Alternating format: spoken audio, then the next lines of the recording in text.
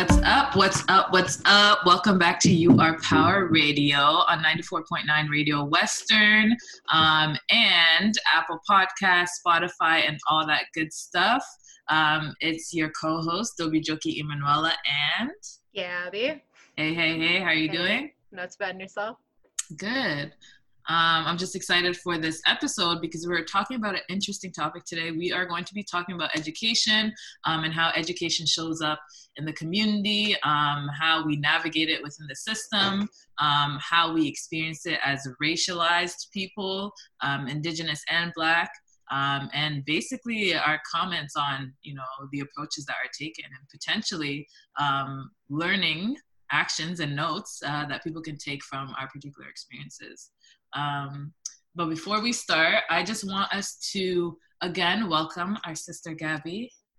Thank you. So last episode we did an introduction. However, I realized because a few people mentioned to me that my mic was going all over the place. So every time I spoke and shook my head, basically it would sound all muffled and stuff. So unfortunately, every time Gabby spoke while I was trying to talk or I moved, it would cut your voice off. So we're gonna do introductions again. Cool. So Gabby, let us know who you are. I am Gabby. I live in Winnipeg, Manitoba. I'm an Anishinaabe Ojibwe. I work in community health. And I'm very happy to be here. Awesome. Thank you. Not much of an introduction, but I mean, we did it already. However, I think it's fine because over time people are going to get to know more about you. Mm-hmm. But also, Gabby and I, we have been connected for about 10 or 12 years. I'm not sure. 10 plus. Yeah. Along those lines. We met at a retreat in Quebec. Through a foundation many years ago, and we stayed connected. And so it's super dope to be able to co-host this with Gabby, and for us to be able to share our perspectives. She's an Indigenous woman from Turtle Island. I'm Indigenous from the continent of Africa, and there's so much learning that I get to have through her, and I think vice versa. Yeah, I was gonna say that. So we're gonna get started, okay? Education. Yep. So for me, it's interesting, the topic of education, because this is what I'm doing my research on. Yeah. And I don't know if listeners know, but the reason I decided to focus my research on education is because I got a chance to go to work in South Africa in 2016 for about a year. And I went actually to work as a social service worker, which is my profession.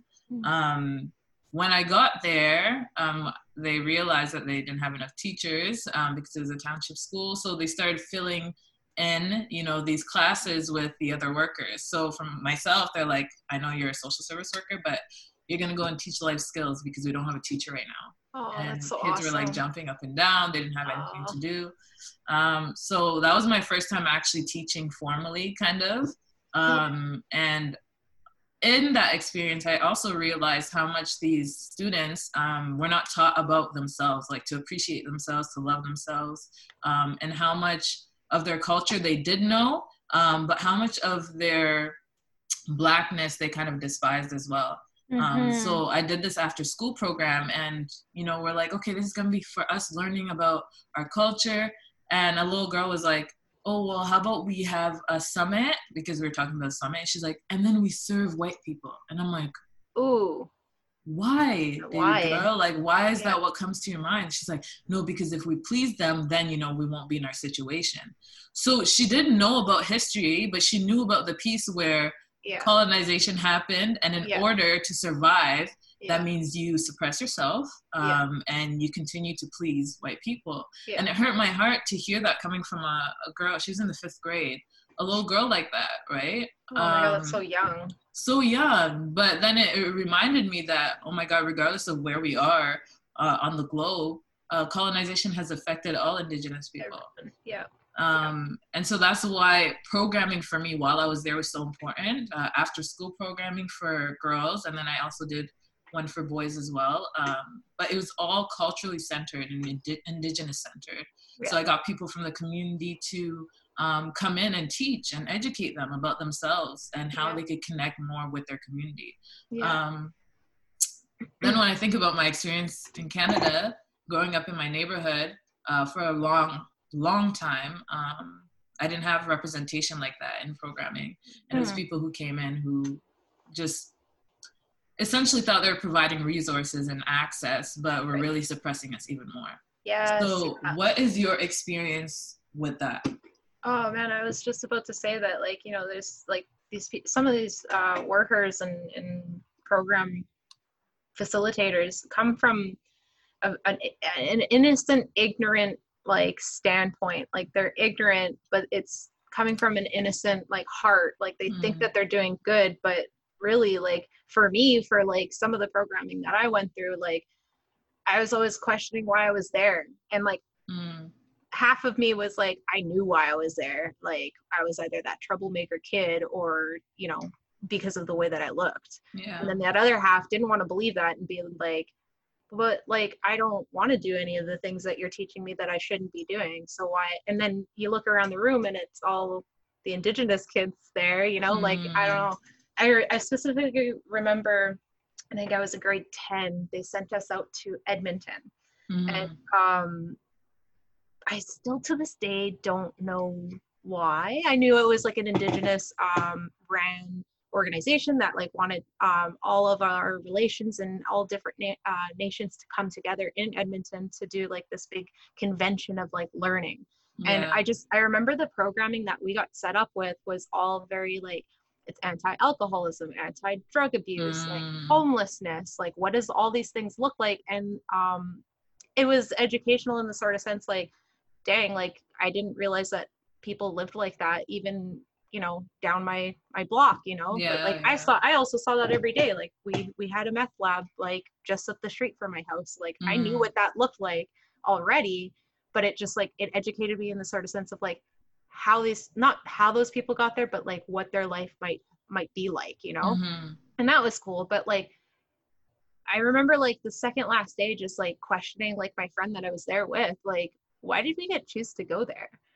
And then like I remember coming back home from that trip being like feeling really crappy because I was like, I like, yeah, sure, I met a lot of really awesome people, like a lot of different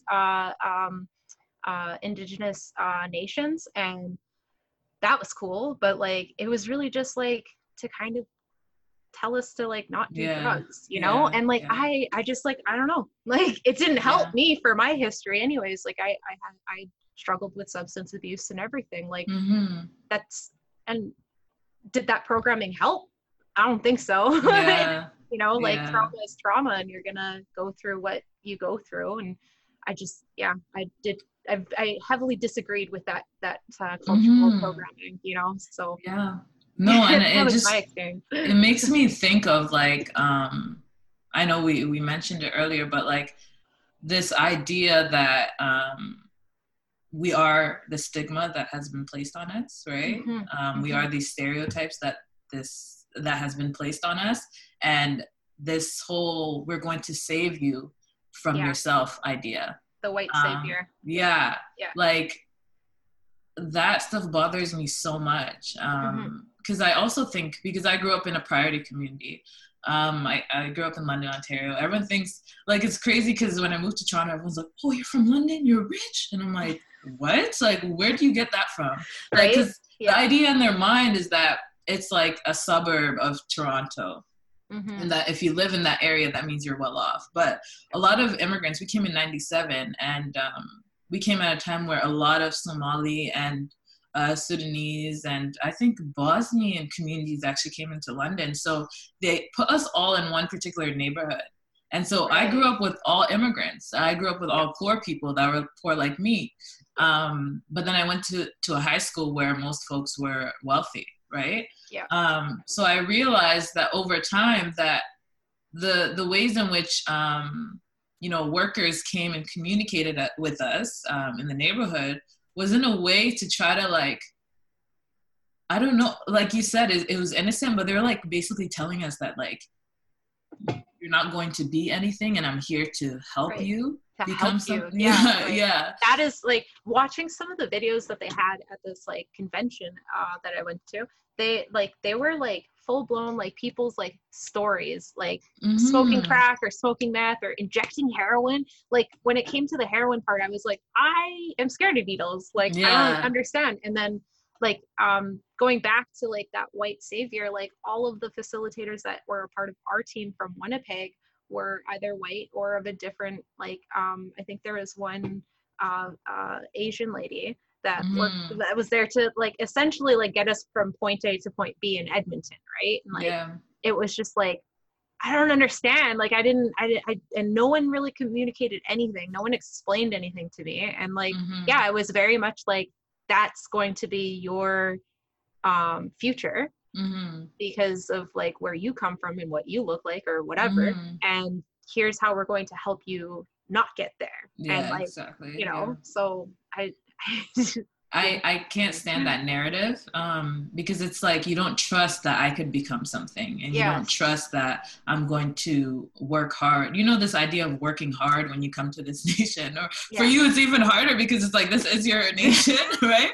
And working hard so you can survive. You know what I'm saying? Like that concept, I can't stand it. And it's interesting hearing my parents' experience because at that age, this is before the 7th grade. So from the 1st grade to the 6th grade, let's say, I couldn't stand those years because we never had proper representation in terms of programming, right? But supports for my parents, right? They were beneficial. And so we had a contrasted experience, right? And it wasn't until I got to the 7th grade where this worker, I love her to death, her name is Yasmin Hussein. She came to the neighborhood and she literally knocked on everyone's door. She's like, this is your community. You're going to do what you want out of it. Do you want to help your other siblings in the community build it and shape it how you want? So it wasn't until then where she came and brought this new narrative, basically to tell me that you are in control of your life. You have the capacity, you have the ability, and I'm just going to bring a few tools here and I'm going to let you handle business. And like, that was the best form of programming I could ever experience. Right. Because it taught me that I was capable and I didn't need someone on my back telling me that I'm not going to make it, which is why they have to be on my back, you know? Gosh, yeah. That's the true savior, you know? Like somebody like you, it's not even about like seeing potential. I feel like people that work with children or like adolescent or youth or teenagers, they need to like just understand that like these people, like these folks, these young adult, like almost going to be young adult people have so much potential just because they have so much life to live. Exactly. Like, you know, like when you look at like a 15-year-old that you know might be in gang related situations or whatever, you can't just sit there and say they're always going to be in it. Yes, it's very hard to get out of. Yes, there's a lot of systemic crap just crapping all over them, but it doesn't necessarily mean that's how their life is going to be forever. Exactly. You know? And like, also acknowledging that they actually might be the ones perpetuating these ideas onto the young people, right? Like presenting these narratives to young people at such a young age makes them believe that's all they could be, right? Don't become this, and making them afraid of that. And young people are going to want to walk towards that, or believe if they ever got caught in some nonsense that, it's meant for me because I was told that. Yes, right? Exactly. Yeah. So I also remember like there's this program called Joe League and Rookie League. And so it was like baseball. Joe League was basketball, Rookie League was baseball. And it was actually run by police officers. Okay. And so they would come into all the priority communities in London. They'd create teams for the kids. And then we'd, every weekend, we'd face each other like downtown at the YMCA. Yeah. And I felt like that was really interesting as well because it's like, we got to build relationships with police. But at the same time, now when I think of it, I'm like, I feel like they were just keeping an eye on us. Word, seriously, yeah. I'm like, you know, and you don't want to think that way, right? Like you said, like when it, or like we said, it's like innocent, but like, is it?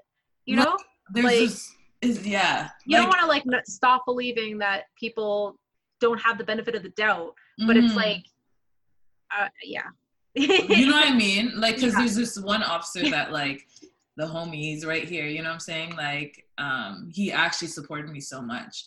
But then I also think about like the experiences of other people who were then arrested by these same officers. Yeah. These same officers continually asking, what's going on with your family? How are things? When they check in on you, they're really trying to check in to see if there's anything wrong. And are they going to criminally wrong, not criminally, just wrong. exactly. Like, they don't care that like your parents are absent.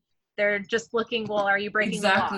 Who's doing the drugs? Who's you know what I'm saying? And I bumped into this one officer, and he was never my coach because I was too young to play when he was coaching, but he coached my older brother. I bumped into him and I was like, hi, how are you doing? And he's like, oh, you're in this program at Western, right? And you went to South Africa for this many years and you did this. And I'm like, how the hell do you know this? I haven't seen you since I was like 6 years old. Right. Yeah. And he's like, oh, I've been keeping track of everyone that I worked with at, in that neighborhood. And so it made me question, what else did they know about my life? And why are they tracking me like this? Weren't you there just to help and help me spend time with me? Like, oh my God, like that shocked the crap out of me. And I was like, damn. And this is what our kids experience every single day without knowing. That they're really being walked into the criminal justice system. Like the school to prison pipeline, where they have these police officers sitting there waiting for something to go wrong, to criminalize this kid, to arrest them, to give them warnings, to have their name in the system. So if anything goes wrong, and we know what's going on in the world right now, if you are a person of color, if you're Black, they're going to stop you. Boom, your name's already in the system and you are a criminal. That's so scary. Like, it's, I don't even know. But and the school system, like, it hurts my heart because I don't have to worry about the public school system anymore, but I have a younger brother that does. Right. And what can I do to support them to the best of my ability? Without being a student there and being able to witness everything, because he won't be able to speak about everything that he goes through because he's also afraid, right? He's afraid. He's also like questioning, oh, maybe it's my fault, things like that. But the school system is really shaped to basically target these communities. What was your experience in school? Like I said before, I grew up in a public school in an area where we had a higher volume of immigrants than most people that I know that went into different areas for schooling. So there wasn't a lot of in the projects areas, so to speak, in in and around my apartment and the Manitoba housing and such. There's a lot of cops presence, but it's like I said, we also had a meth lab like just up the street, so like we kind of had to have cops, I guess. I don't know, but as far as like anything goes for that, like having cops in our school, we never really had that, and that type of programming either. Like, I don't, maybe it's because like my parents didn't really outreach to like programming to help them facilitate their own children.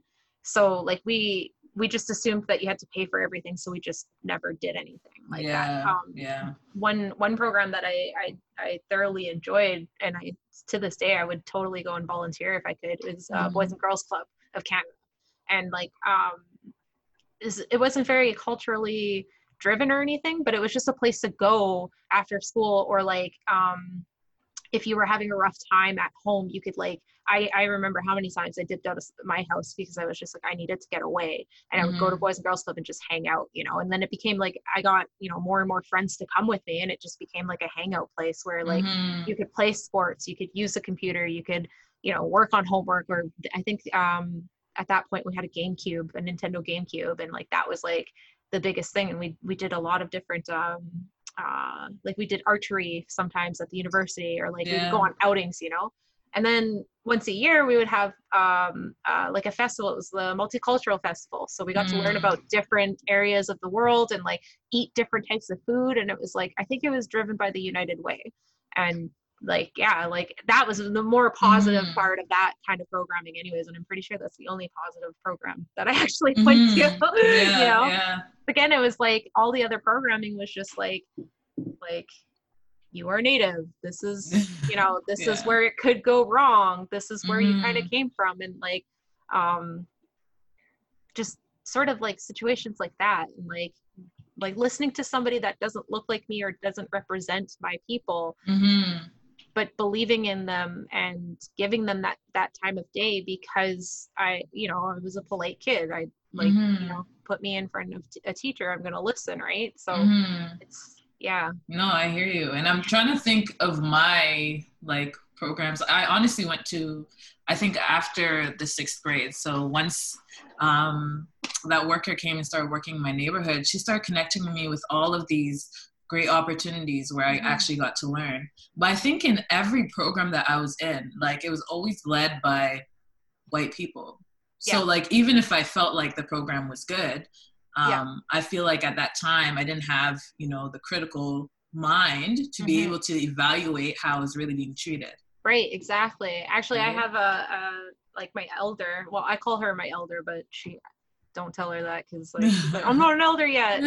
Not old or anything, but yeah, she came to my school when I was, I think, God, I must have been like 9, 10, and that year we just started learning about the 7 teachings, and I was just like, I knew right then and there. I was like, I belong here. These are my people, you know. And it was originally taught by a tall Native man by the name of Malcolm, and he was just this soft, sensitive, kind, like listening soul that I just like longed for as a kid. Because like, again, my firsthand experience of racism started when I was 5 years old in my kindergarten class. Like I knew from the get-go that I was all those like stigmas of what, you know, Native kids are, those resi kids, right? And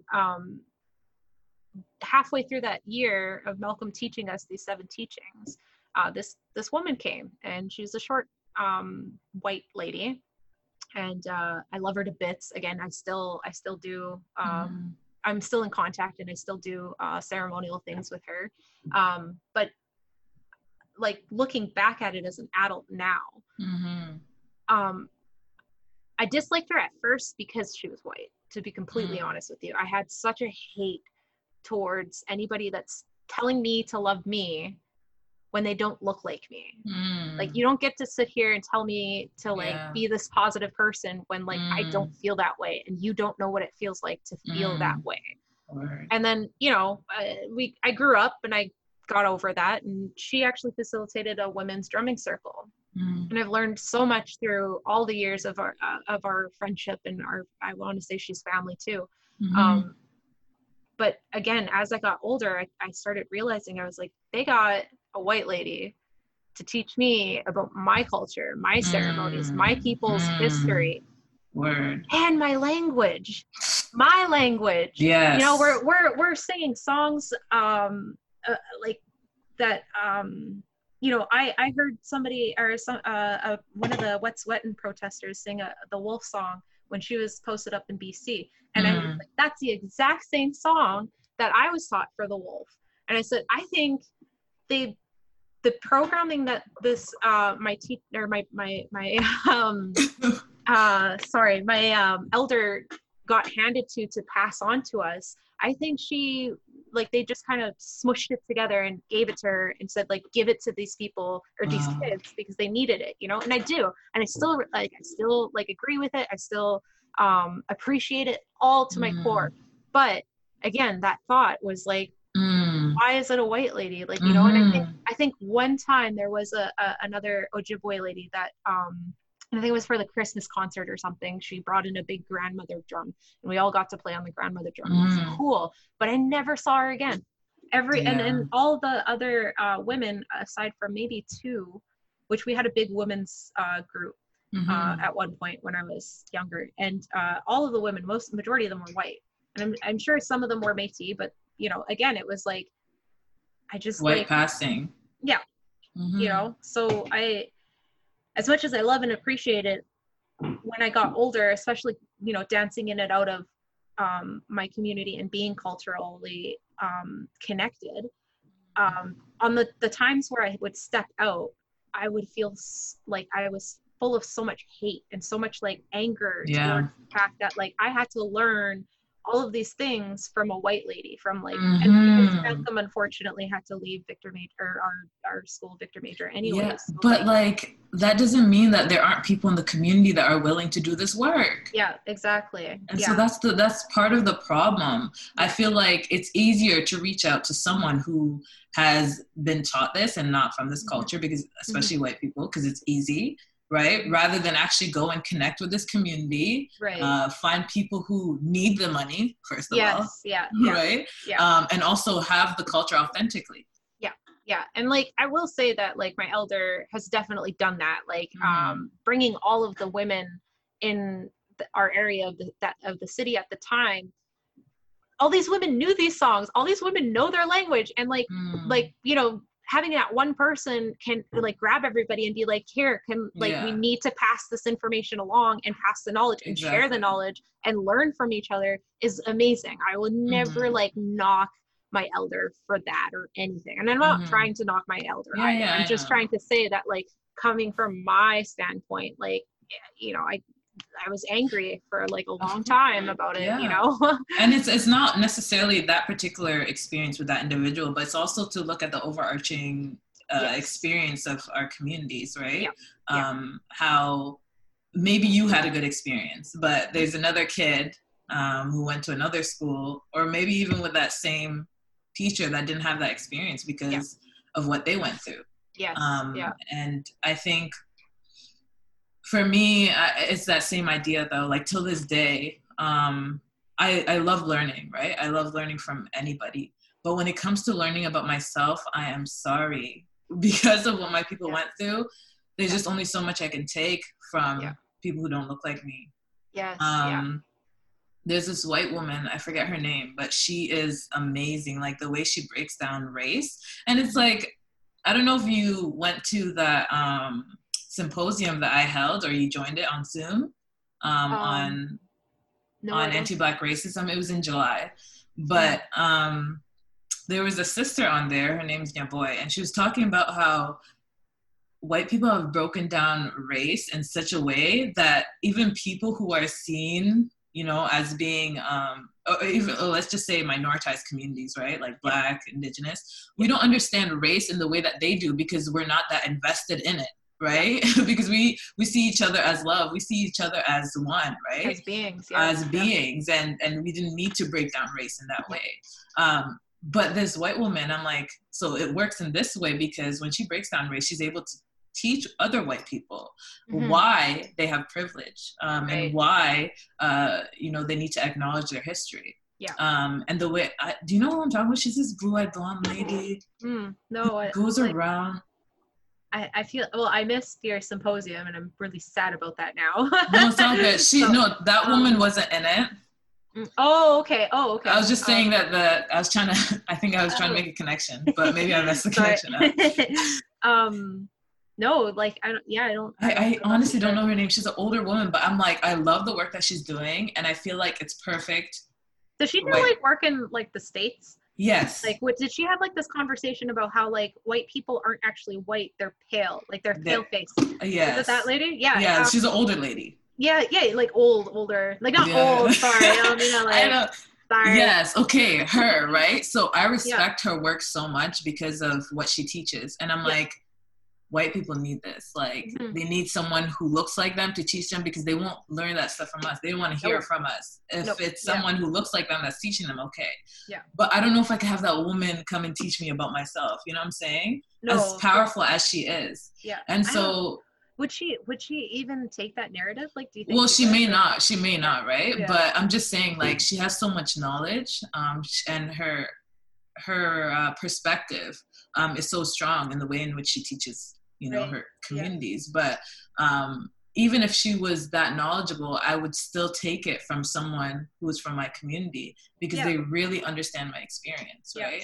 Yeah. Until this day, I think that's something I grapple with all the time, depending on the spaces that I'm in, where I'm just like, I know you're making great points, but I would love for a sister to be here.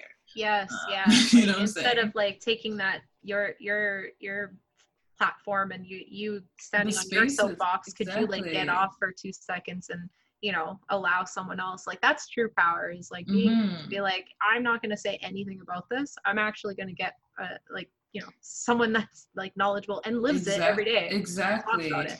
Exactly. And I don't know. I just know that's something that is just too dear and close to my heart that I'll battle with that all the time. Yeah, right. Hey y'all, You Are Power Radio is in support of local Canadian artists.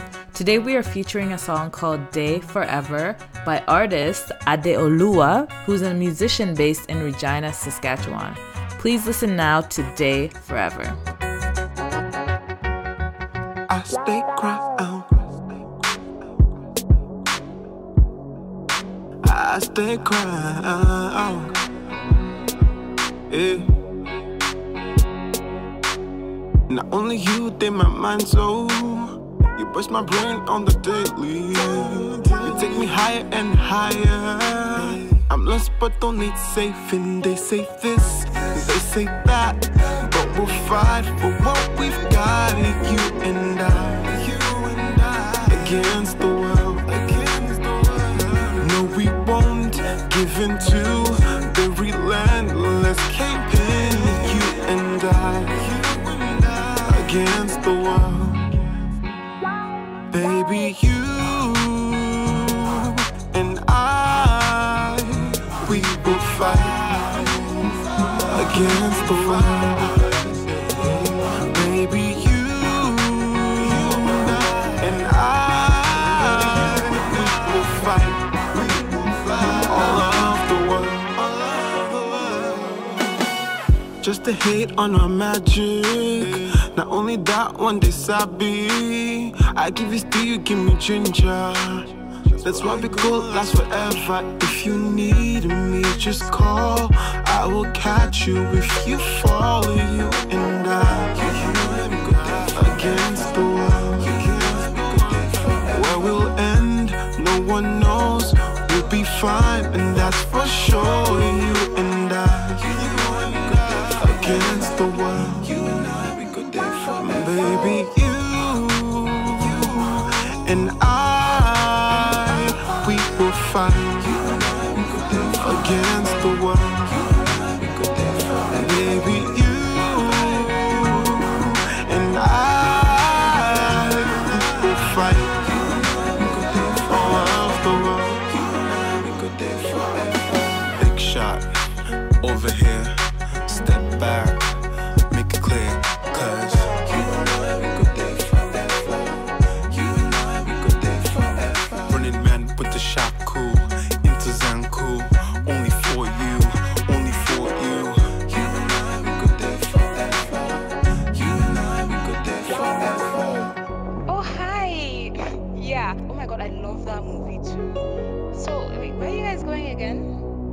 can I come? So you don't want me to come? Oh, but I really want to. It'll be fun. You go to the gym, right? Like you work out, because you look really buff. Yeah, well, it was nice meeting you. Oh wait, let me give you my number. Picked out by an angel, put everything on hold. No, I'll never let go, no. Whatever she say, go. Queen ting like Masego, I won't never let go, no. You and I, we go there forever. Promises we not breaking never. Haters talk, we still stay together. Cause you and I, we go there forever. Promises we not breaking never. Let them talk, we still stay together. If we fight, we can win. Just stay strong, I won't leave you against the world. And there you have it. That was Day Forever by Adeoluwa. Your favorite Yoruba bop star. You could find him and show him some love on Instagram at Adeoluwa, Adeoluwa Music, MUSIC. That is Adeoluwa Music. Show him some love. played this tune that was Day Forever by Adeolua featuring Corey and Chris. Yeah. And going back to like having that like white teacher is just like, again, not knocking it or anything, because, you know, we do have love for everybody, right? But it's just, where's it going? I'm sorry, I totally forgot what I was about to say. Oh my God, I'm so sorry. Just, well, for me and my elder, like I have, like I said, I have so much love for her, but like when I did step out of that culture, like in and out of hating yourself, because that's pretty much what we're taught, right? I hated her. I hated, you know, I had this conversation with even my sister. She's white passing as well, and like I've talked to her about how it angered me that she was white passing, and how much I didn't enjoy that either. And like you know, she's again an educator as well, like not in the community or in a school or anything, but she educated me so much when we rekindled our relationship. And just again, like, where's like the support that looks like me. And like my sister is like so understanding of it, because she got a lot of flack too for being white passing and being full status, and like you know, it kind of goes on both sides, but it's, you know, not to say one's greater than the other, but like, you know, the system doesn't work like that. Exactly. You know? Yeah, that reminds me of shadism in the Black community, right, where it's like someone could be super dark skinned and they get mistreated, right? And we've been taught to hate ourselves, so we don't like our dark skin, and then we are supposed to, I guess, I don't know, we put light skin on a pedestal where we want to look like that. We're taught to look like that, closest thing to white as possible. And so you then start hating on your sister that's light skinned, right? Like, oh, because you're light skinned, and you know, all that stuff. And so it creates so much tension within the community. We're already trying to fight a battle externally, but we're still fighting battles within our community as well. So, and when I think of the Black Lives Matter movement, I'm like, this is why it's so important for allies to listen to what we say, right? Listen to how we want to approach this movement. Because it's so intricate and the intersections are wild, because internally we're fighting millions of other battles than what you see. It's not only the shootings that are happening through police violence, right? It's everything else that has been systemically placed on us, that where our culture has been ripped from us, right? So man, just, like going back to like that too, like being in school, I just like there are like a handful of teachers that I can remember, right? Well, not totally remember, but I remember certain instances where it's like they definitely treated certain students differently. And a good example actually is with my sister, because like my sister was like the favorite of like almost every single teacher that I got after her, like because she's 2 years older than I am. And I just remember them treating me extremely different and almost extremely worse. And I just like again, you're grappling with that idea of like why, but then your other half is like, you know why. Yes, yeah. And like these adults also like treat you as if you already know why. And at least for my experience anyways, I remember my grade 3 teacher, she used to razz me for having anxiety because she scared the crap out of me. Like she scared me. She was angry at me all the time, and I would cry, and then I wasn't able to breathe, and then she would send me to the principal's office, and I was like, I didn't even do anything. I can't do my math equation, and I'm scared to ask you for help, and then this is how you treat me. Like, you know, like, oh my gosh. Yeah, like I don't know what it's like now. I'm sure it's relatively a bit better. I'm hoping anyways, but I don't know, like the programming from my experience, I should say, like, needs to be more ceremonial, almost like less colonial, more more about like what you did in Africa when you went, is teaching self-love. I think that's where it should come from, like you had said, that we all look at each other, like, you know, us people of color or the minorities, that so to speak, is we didn't look at each other like in that racial way. We just looked at each other like, that's love. That is family. All my relations, all like, I am related to you. Like, you are family. You know, like, I think we should at least the programming should like look at that anyways, right? Depending on what kind of programming you're looking at. But, exactly. Yeah. Yeah. And I think that's the piece that us as minoritized communities kind of need to acknowledge, right?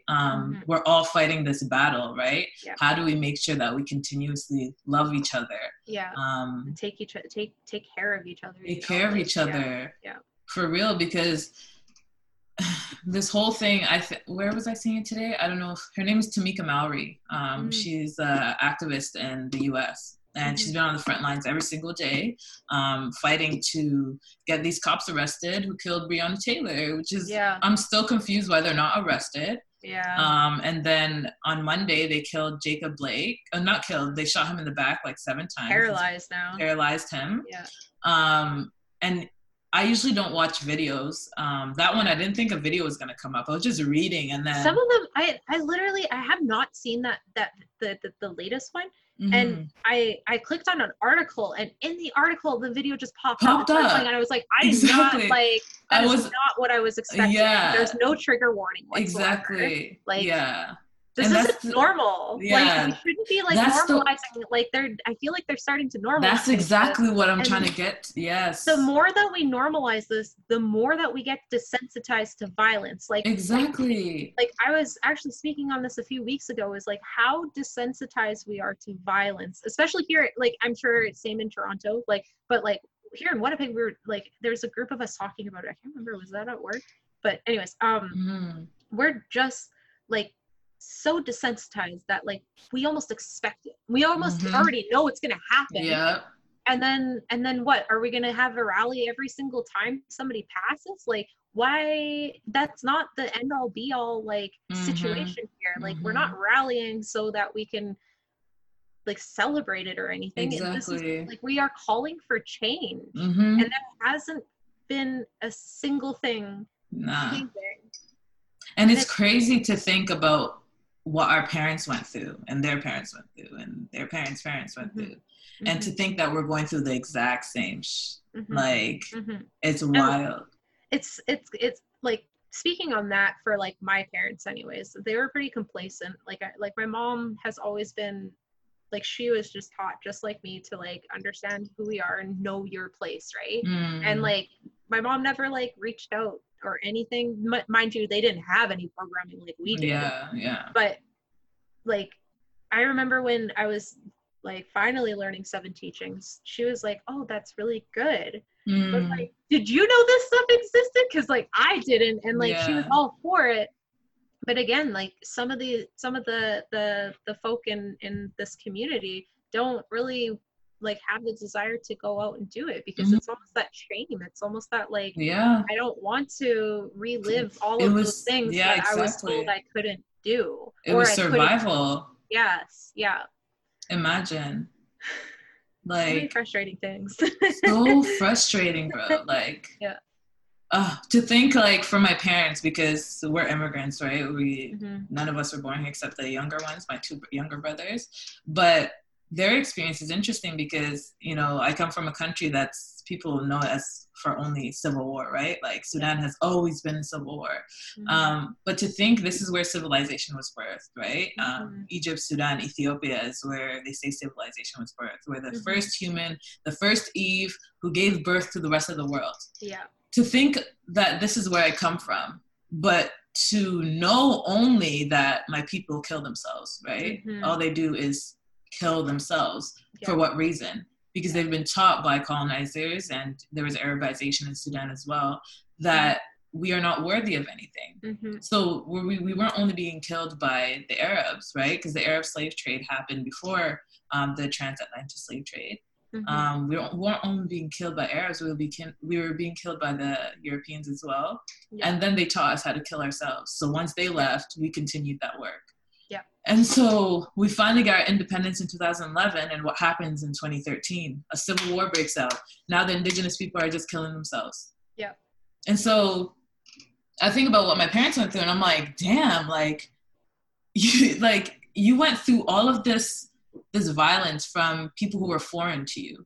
But now that same violence, in the same ways that they did it to you, is being done onto you by your own brother. Yeah. What kind of pain is that? Yeah. And like what's the point now? Like What's the point? right? Like not like what's the point, like just continue to kill yourself, but like you fought for so long. For so long. Like, this is like continuing a failed system, like, and that's what it was though. That system was put in so that exactly that was the intention, right? Yeah.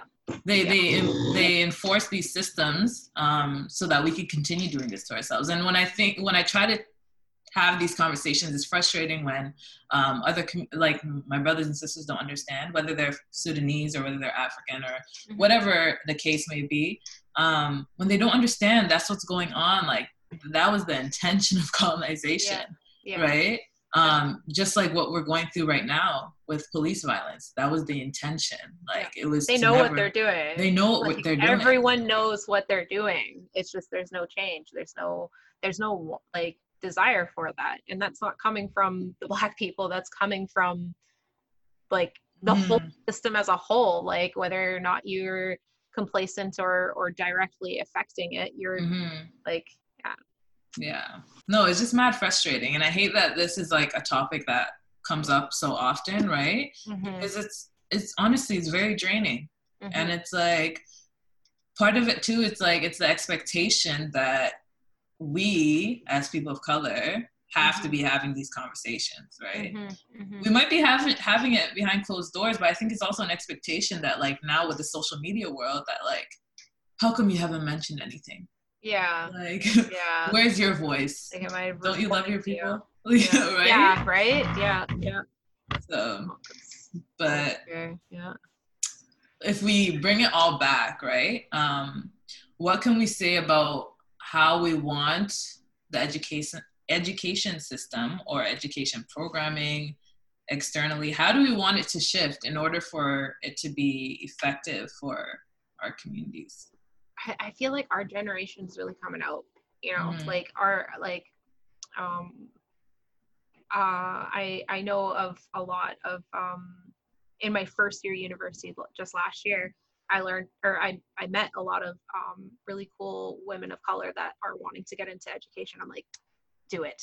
Because we need what we look like and what we looked for as kids, right? Like we need, like, be the person that you needed when you were younger, right? Like, and I think we need more, obviously, funding social justices as a whole.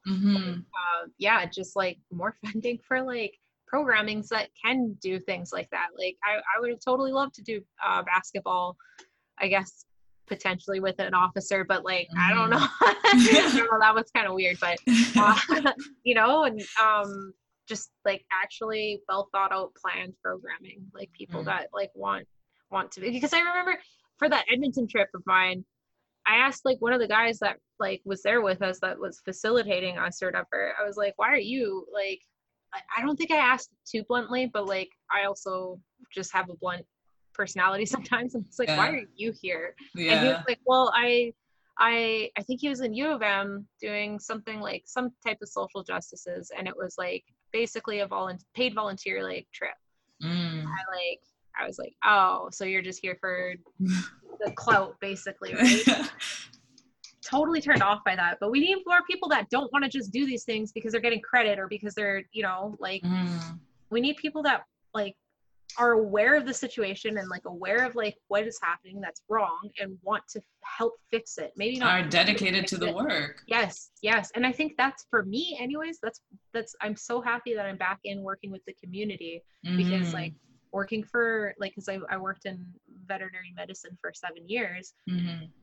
I did that when volunteering for like vet outreach, for like giving low-income families like vet services for either free or at a lower cost, but it's still like at a cost, you know. And like when you're back in working with community, it's just like, it's like, I don't know, I feel like home, you know, like I'm here, I'm like, you know, I'm aware, I'm awake, I'm listening to you, like, you know, like and then that should be another thing, is like cultural programming should be all about listening to like what the youth need, you know, like youth may not know what they need at that time, like, you know, like whether it's drama or whatever, but they know that they need love at least, and they'll tell you, they'll be able to, like, in different languages, obviously, like, you just have to, like, listen.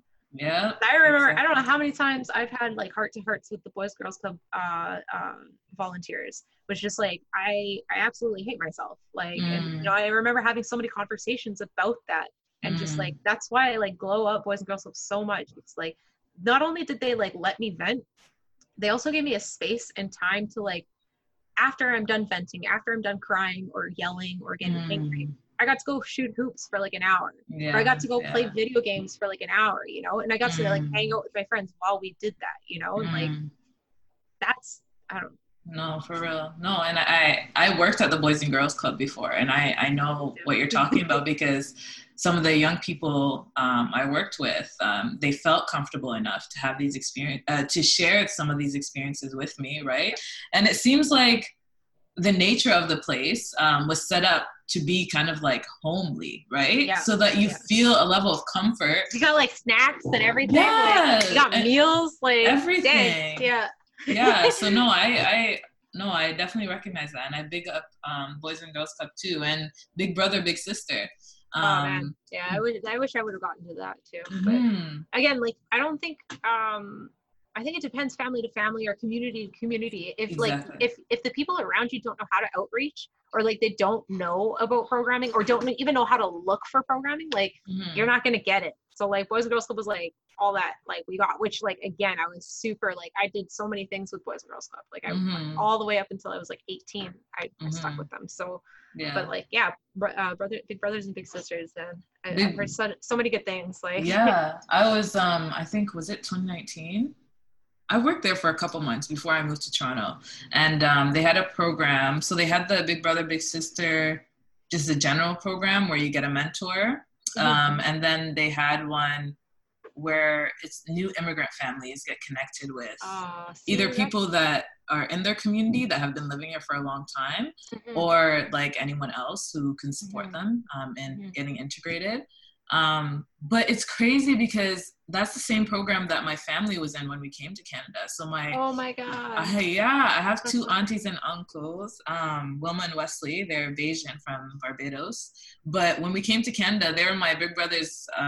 They're the big brother and big sister for my older siblings, and now they're family, you know what I'm saying? And so I love the fact that it was culturally relevant, the fact that they got other Black people so that we could learn more about the Black experience in Canada when we came, and also get to learn about what goes on in the city, right?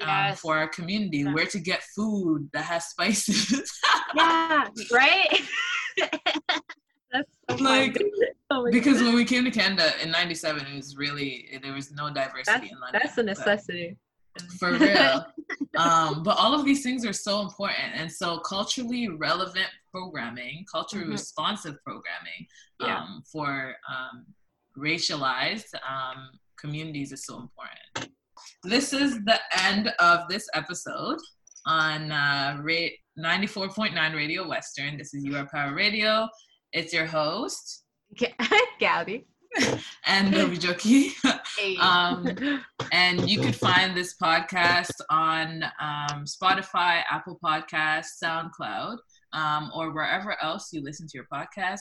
And we are on 94.9 Radio Western on the last Friday of every month from 11 to 12. So don't forget to check us out. We appreciate you listening, and we'll see you soon. Bye.